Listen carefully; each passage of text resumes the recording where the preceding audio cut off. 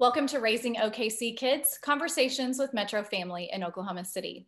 I'm Erin Page, and today I'm joined by Sarah Brown, Ginny Underwood, and Tom Farris to talk about opportunities to explore Native culture and art in Oklahoma, and why it's so important to consider not only the history of Indigenous people in our state, but also the vibrancy of Native people and culture in our communities today. Welcome. I'm so glad to have each of you here.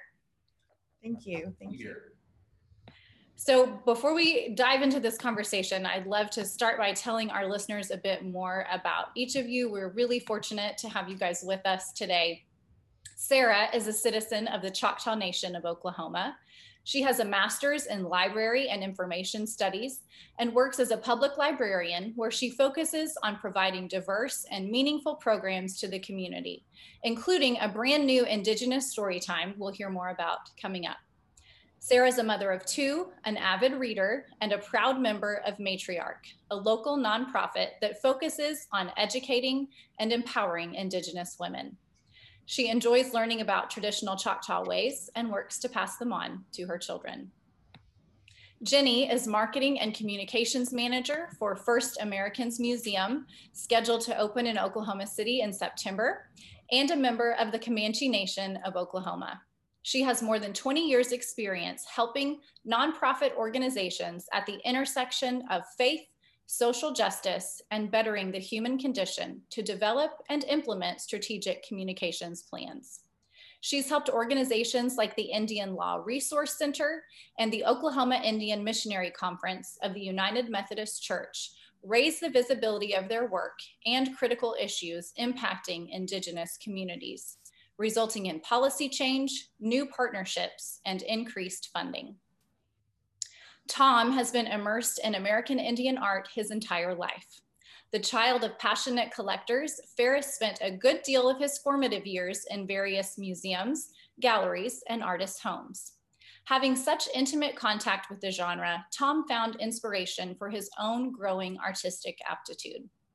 A member of the Cherokee Nation and Oto Missouri tribe, he draws from his culture and lifelong influence of American Indian art to create his works. He's manager of Exhibit C Gallery and Gifts, has exhibited at the Smithsonian National Museum of the American Indian in Washington, D.C. and New York City, and received awards from a number of nationally acclaimed art shows. Again, I'm so happy to have you guys here today. And this conversation was kind of inspired by an article in Metro Family's most recent issue called Teaching Beyond the Land Run, that focuses on why the longtime tradition of holding land run reenactments in our schools can be so harmful to Native kids and families, as well as ideas from local experts about alternative opportunities to teach Oklahoma history in a way that centers the Indigenous experience. So to get us started, along those lines, I want to ask each of you to share whether you have memories of those kinds of land run reenactments as a child and how your families handled that. And then why it's so important that both Native and non-Native children have the opportunity to learn our state's history in a way that includes and centers the Indigenous perspective. Sarah, will you start us off? Sure. So I definitely remember doing land run reenactments whenever I was a kid. And I can never remember there ever even being a mention of Natives, not in passing, not any specific tribes. It was always just centered around this idea that this was all just empty land that was up for grabs, and it was such a great thing. And, we would go on the, outside, and we'd all rush around, and we'd learn how to square dance for weeks in PE beforehand. And it really, at the time, my parents, my dad is white and my mom is the one that's Native, but she's never been connected to culture, so it didn't really matter to her. And it took me many years before I ever learned the history, and it was really just because I did all the learning and I was the one that connected with people so I could figure out what my real history is. So it's just so important because it takes a whole chunk out of who you are if you're not learning about these things. And it can really kind of like hit your identity a little bit, especially if you're not growing up really traditional, or if you're an urban native where you're not close to your tribe. My tribe is 3.5 hours away in Southeast Oklahoma.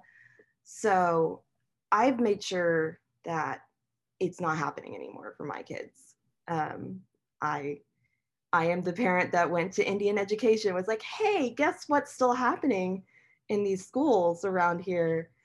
And now it doesn't happen anymore, which I'm really proud of myself for. But it's just so important to have that full understanding of what happened and how it happened, and that there were good guys and then there were bad guys, and then there was people that didn't know any better too, and just understanding all of it. It's just so important. I love that, Sarah. I love hearing about your advocacy. And I think it's so important to understand that even for people who didn't grow up traditionally, that you still have an opportunity to reclaim that part of your history and heritage. Ginny, what about you? Well, back in my day, no, I'm joking. I mean, I grew up here in Oklahoma, attending elementary schools in Norman, and we did land run reenactments every year. And I had a father working in Indian education his whole career, and so while all the other kids got to dress up like the pilgrim, like with the bonnets and the dresses, we always had to dress up as Indians. With our traditional regalia on and go to school that way. And it created an interesting, I was proud of who I was, as a Native person, Indigenous person. But it also created, as a kid, it creates this doubt, this level of, why am I different? Why am I separate? So it's not just the act of the land run experience itself, but, representation matters, authenticity matters. And when you are celebrating only half of the story, you're missing a lot. And so for the other Native kids and Indigenous kids, we just kind of, had to just get through the experience. But it definitely impacted us in a certain way. Why do I have to go as an Indian? Why can't I be like everybody else? You know what I mean? So there's a lot of things that came into play with that, and it still happens today. I still see the fun of staking out land claims and those kinds of things, but I think we have to be authentic in the way that we represent history. And even though it seems like it's happened so long ago, that representation matters, and it's still impactful to our Indigenous students today, or Indigenous kids today. And I think that's where we got to start, pausing, like Sarah said, and looking at why are we doing this, and what impact are we having, and are we being authentic and telling the whole story. So, that's part of what First Americans Museum's goal is to add an authentic perspective to history, that we've all learned, but also giving it a perspective that hasn't been seen before, and that matters. Representation, authenticity matters. Absolutely. And it matters so much to our kids in their formative years, especially being able to see people who look like them, who share their culture and traditions, and really see that as something to be really proud of, is so important. Tom, what about you? So I was born in Oklahoma, but didn't live in Oklahoma as a child. But I definitely remember those situations in school where it came time to learn about Indians, and everybody kind of turns around and you're the one Indian kid in class. It's like, oh, well, I guess now I get to be expert. But I was very fortunate that I have very culturally aware, very activist parents. And so it was always drilled in my head from an early age to, be proud of your culture and speak up on your culture. And I, I was really emboldened as a kid to correct my teachers. And so when it came time for my kids to go through that, I really was involved more just privately with the teachers, just to kind of say, hey, can we talk about what you're going to be doing for this? And, I'm willing to, give you some information or some contact with some people that might be able to give you a better, clearer picture. Because I think the games in the way that it's portrayed really kind of trivializes the trauma of the event. You know, if you grow up with it, just like, oh, it's like playing Red Rover, basically. I mean, that doesn't really kind of drive home what actually happened in history. And I think that's the portion of history that you learn about Native people in public education is lacking severely. I mean, basically you learn about the Trail of Tears and that's about it, and maybe the Land Run, but that's really not even, we're not even part of that story.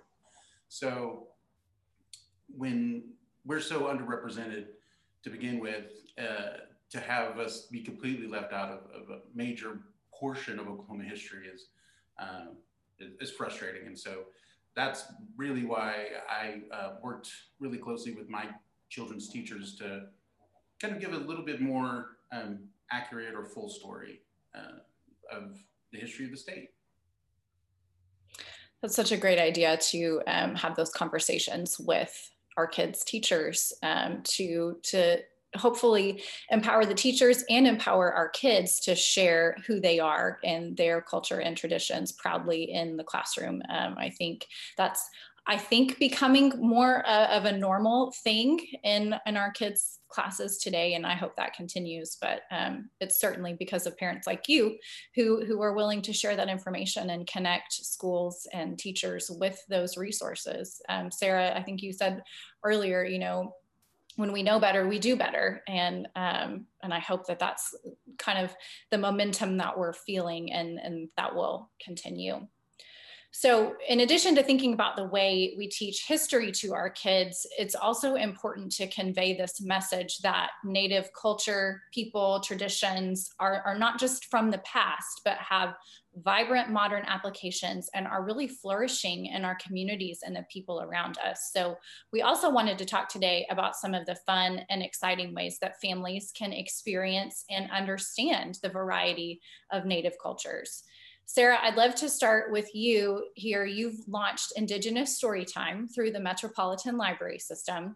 This is a virtual opportunity primarily for young kids, but it's also been great for my kids who are ages 5 to 9. They get to hear books and stories by Indigenous authors and illustrators read by Indigenous community members. So what was your inspiration to launch this program, and what do you hope kids and the adults who are watching with them gain from the experience? So whenever I launched it, I was creating it, I was really going with the idea of the role that aunties play in Native culture, and just how I wanted to share that feeling with people. The feeling that like my kids get every time that they're around all their aunties and they're getting loved on and they're learning from them all the time. So that's kind of what I started it out with. It originally was going to be called Auntie Story Time, but then I expanded it because I wanted to make sure that I was including as many different Indigenous cultures as I could.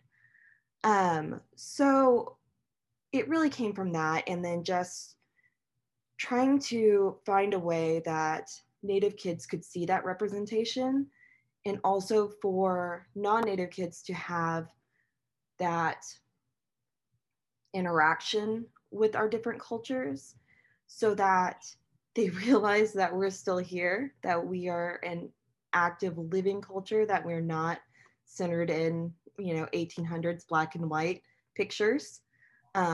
That, it's your friend down the street, it's, your cousin, it's all this kind of stuff.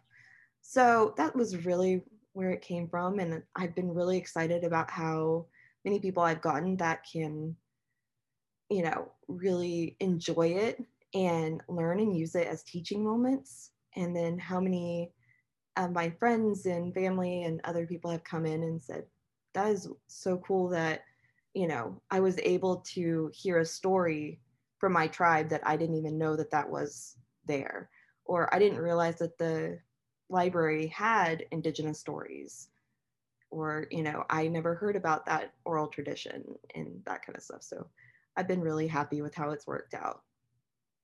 It's a really incredible program, and it's first Tuesday of the month, right? And you can also access previous Indigenous Storytime videos as well. So highly encourage all of our listeners to go check that out. So Tom, for you as both an artist and a curator, you have explored so many types of art, but always with an intent upon featuring Native history and culture. And as we heard in your bio, this is really a lifelong dedication for you. How are you helping create a viable market for Native artists in Oklahoma? And why is this so important, both for the artists and for the community to have the opportunity to view and purchase those works? Well, so everything I've really done professionally and the business side of Native art has always been about developing the market for Native art here in Oklahoma. Unfortunately, despite having such a huge concentration of Native artists, it's really kind of a difficult market to sell work here. So, you know, I've worked for small museums, I've had my own gallery, and I currently run another gallery. And in those times, I've always focused on artists that are doing very, it's a terminology that is not always liked, but contemporary work, in that, you know, they're not doing what most people would consider typical Native art. And that's really an effort to show that we're a contemporary culture. So much that is missing from public education is the contemporary picture of Native people. We're always portrayed in a historical context. And so it's hard to kind of, for kids to wrap their head around. It's like, oh, these people existed in the past, and they're never really referenced in the contemporary or even future. So I love those ideas of Native futurisms, you know, Native pop art, really kind of Native culture encroaching on the dominant culture.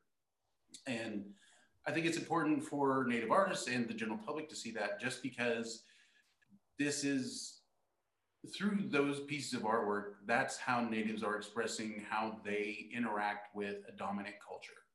It shows, you know, the things that they identify with. Star Wars is a really great example. So many Native artists identify with Star Wars. And if you really think about it, like, it's a group of rebels that are fighting this imperial force that is coming to wipe them out of existence. I mean, it really is kind of a Native story. So when you see things that Native people identify with, and that's reflected in their artwork, that shows those commonalities between Native people and general public. And those are the places where I think a lot of bridges can be built. Absolutely. I love that perspective, Tom. Thank you. Ginny, you and your team have recently moved into the highly anticipated First Americans Museum space in preparation for opening this September. We're also excited. And I love that your entire curatorial team is Native, which is extremely unique, gives such valued perspective, and is helping create a really authentic experience as you get ready to welcome visitors. So will you share with us how this concept of experiencing and understanding both Native history and modern day tradition and art will be a cornerstone for the new museum, and what families can look forward to? Yeah, I'm happy to share with you all. You're actually kind of getting a sneak peek behind me. This is a picture looking down from the mezzanine level of the beautiful colors that in our exhibition wing that are going to be installed over the summer. But I wanted to reference something that Tom had said, talking about this huge information gap that exists and people understanding contemporary Native peoples. I think there was a research study that was done that said that most what Americans know about Native American people, they learn through K through 12, and then, but a lot of that knowledge ends in the 1920s. So from the 1920s to today, there's a huge information gap.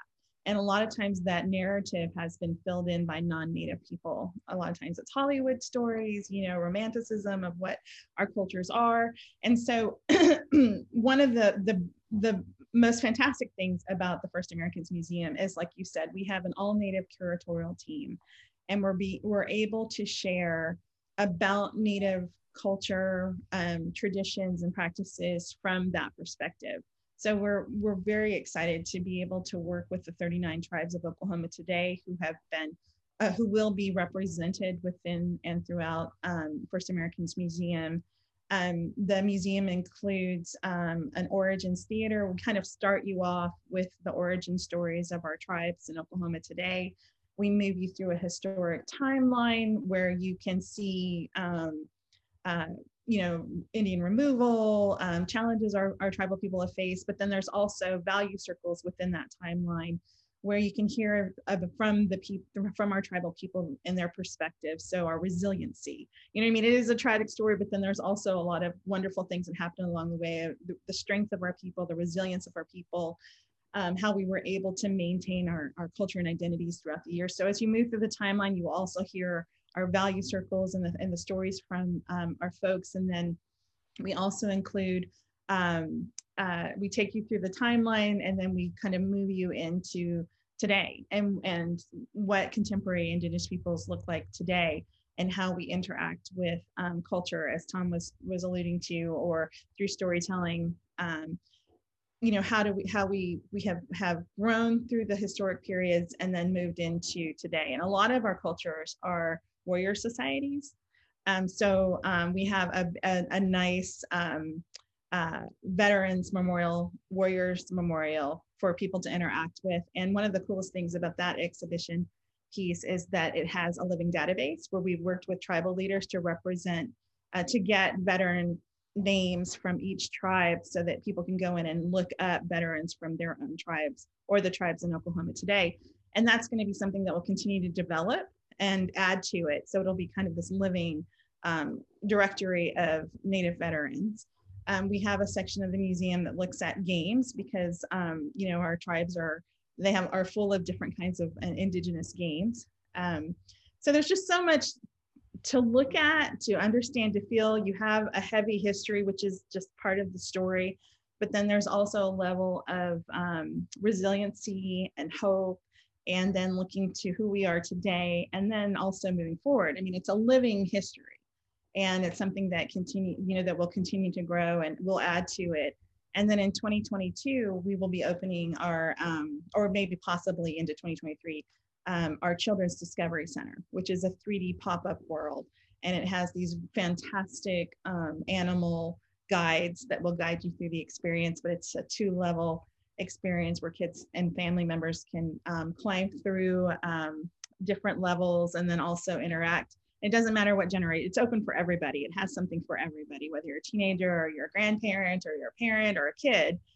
You'll be able to find something to experience in the Family Discovery Center. So we're really excited about that as well. But first we got to open the doors, right? So we're looking towards our grand opening September 18th and 19th of this year. And after, I believe this has been a 20+ year project, and to finally see it come to fruition is just so exciting. And it is a world-class destination, and we're super excited to share it with people of Oklahoma City and the world, for sure. And we are so fortunate to have this museum here in our city. I am so excited, and I know Metro Family will be sharing more information from you all as we get closer to that opening. We cannot wait.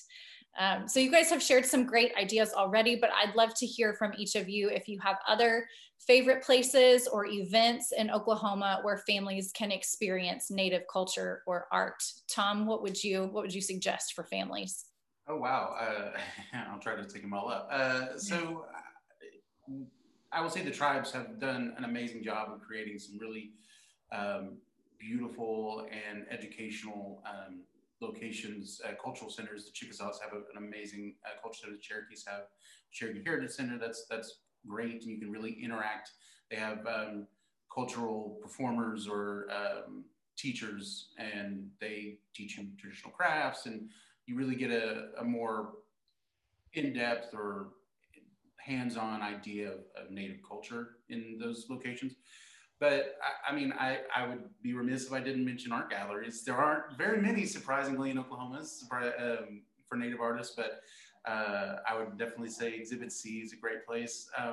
What we do is so much education, just because we can definitely see the need for a First Americans Museum, because we have people come through all the time and they just want to see Native culture. And You know, we're one of the few locations in Oklahoma City where that's possible right now. And so we're very excited. And so we do our little form of informal education. We answer people's questions and show them what Native culture is today. But the bigger picture, I think, is going to be great when First Americas Museum open. We're all very excited for that. For sure. Great ideas, Tom. Thank you. Sarah, what about you? So there's always, local powwows, obviously not right now, but, after we are able to get back to some sort of normal, I'm sure powwows are going to start popping back up. So there's always those opportunities, and, depending on the powwow, I mean, there's always opportunities for people that are non-Indigenous to go to those. Like Tom was saying, the cultural centers that are around are amazing. I can't wait for FAM. I got to go on a virtual walkthrough of it, and it was amazing. Besides that, there's also the Culture Hub that is run by We the People. They've had different vendor fairs there. They have Indigenous groups that come in and they'll do presentations, stuff like that. So that's a really great place to learn. And I know even Gilcrease up in, I think, Tulsa, that one has had a lot of my matriarch sisters' art has been displayed there. There's the Red Earth Museum. That one's a little bit more traditional kind of stuff that you'd see at, the Red Earth Festival. But there are still those opportunities too that are out there. Those are great suggestions, Sarah. Thank you. Ginny, as we're waiting for FAM to open, where can we go in the meantime? Well, those are good questions. I mean, I echo what they both have already shared, as well as, I do think festivals will be coming back. A lot of our tribes hold different festivals throughout the year, which are always a great time to see demonstrations as well as eat Indigenous food. And I think most of the tribes will list that kind of details on their social media or their website. So in addition to what has already been said, I would say keep an eye out for those festivals. I think once the vaccinations and COVID kind of slows down, that all of those things will be coming back, and it'll be a great time once again for everybody. Absolutely. And you are so right that food is always a great way to experience any culture, and kids can typically get on board with that pretty easily. So we're living in these very weird times right now, chaotic and often divisive. But what are some of the ways that you all have seen storytelling, art, or cultural experiences bring people together or encourage questions and dialogue, and maybe even promote healing? Sarah, will you start? Sure. So for me personally, I always feel the best whenever I'm surrounded by my culture, or whenever I'm surrounded by, my Indigenous sisters, that matriarch. And I know that it can sometimes be a toxic place, but I've seen a lot of different places or spaces opening up online and virtually, starting to lead these conversations and tell these stories, and allowing people that don't know about them to interact and ask questions and have good discussions. Of course, there's always going to be the bad parts of that, but I feel like a lot of the things that keep people in the dark about what's going on, or kind of make it to where people can't understand each other, is that they just don't have the opportunity to ask some of the questions, or they don't know who they can ask the questions to, who are safe people that are willing to educate, who have that emotional bandwidth to be able to do that at the time. And I think having some of these virtual spaces open up is allowing the people to have questions, to meet with the people that are willing to answer and educate, so that they can have those conversations. And also just kind of bringing to light some of our history that people aren't exposed to, aren't being taught. We kind of saw it with not so much Indigenous side, but with the Tulsa race massacre. Now we know a lot more about it, and more people are being exposed to that information that had no idea. So I see that happening a lot with Indigenous communities too. Thank you for sharing that, Sarah. Tom, you talked earlier about art being a bridge. How have you seen that working, especially over the last year? Well, I feel like a lot of contemporary Native art um, is kind of serving as stand-in education, and a lot of what I do is that way. Like I said, I try to utilize pop iconography and pair that with Native culture in a way to let people identify with that piece, with whatever they recognize in it, and then use that to kind of add in a little Native culture and story to that. And it's kind of a Trojan horse way to look at it. You kind of sneak in the education with something pretty or something that's engaging. And I feel like that's probably the most effective way to really bridge those gaps, because it's something that the person wants to engage with anyway. And you're not kind of berating them or yelling at them. You're just like, hey, so you like this? Well, let me tell you how that relates to Native people. And it's incidental learning, I think, is probably better than when you're trying to, really drill something into someone's head. I think when they're more open and receptive that way. That's such a great point. Ginny, what would you add? Well, I think the bridge building, storytelling, art, all those things are important in terms of bridge building for sure. And being able to create spaces where people can have dialogue and ask questions. And we're such a small percentage of the overall population in this country that we need advocates, we need partners, we need allies to help tell our story, be supportive of our causes, create awareness on important issues that face Indian country. So, these are small arenas that we can begin to have those conversations that don't exist anywhere else. And so I think that's the value of these things and the opportunities that are ahead of us to become partners and to really help create a better environment for all of us. Such a great point, Ginny. Thank you. As we close out our conversation today, I'd love to hear from you all how you instill pride in your Native culture or traditions in your children or children in your lives. And how does that help give you hope for how this next generation will carry on that heritage? Ginny, will you start?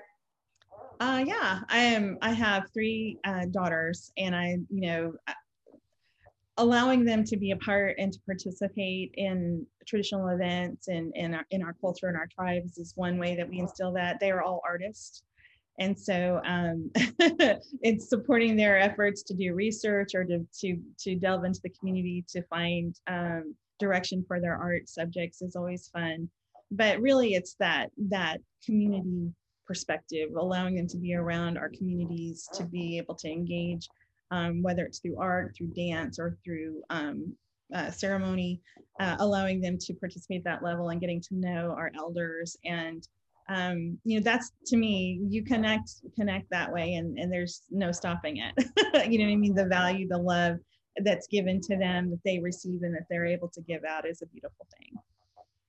I love that. That's so wonderful. Tom, what about you? Well, I work directly with my kids just because that was the blueprint that I had from my parents, just really making sure that they know their culture and that they're prepared with that information that they're not going to get anywhere else. But I think one of the things that gives me the most hope is that seeing tribes now able to tell their own story rather than have it being dictated to them by academics or museums. We're finally able to kind of say, okay, well, this was our experience. And so with that, agency to tell our own story, that gives us a lot of identity. That's such a great point, and that's so important. Sarah, what about you? So I do kind of what Tom was talking about doing. I make sure that I know what my kids are being taught in school. I talk with their teachers, offer resources. If it's something that they can't, get around because of, school standards, then, I make sure I re-educate them at home.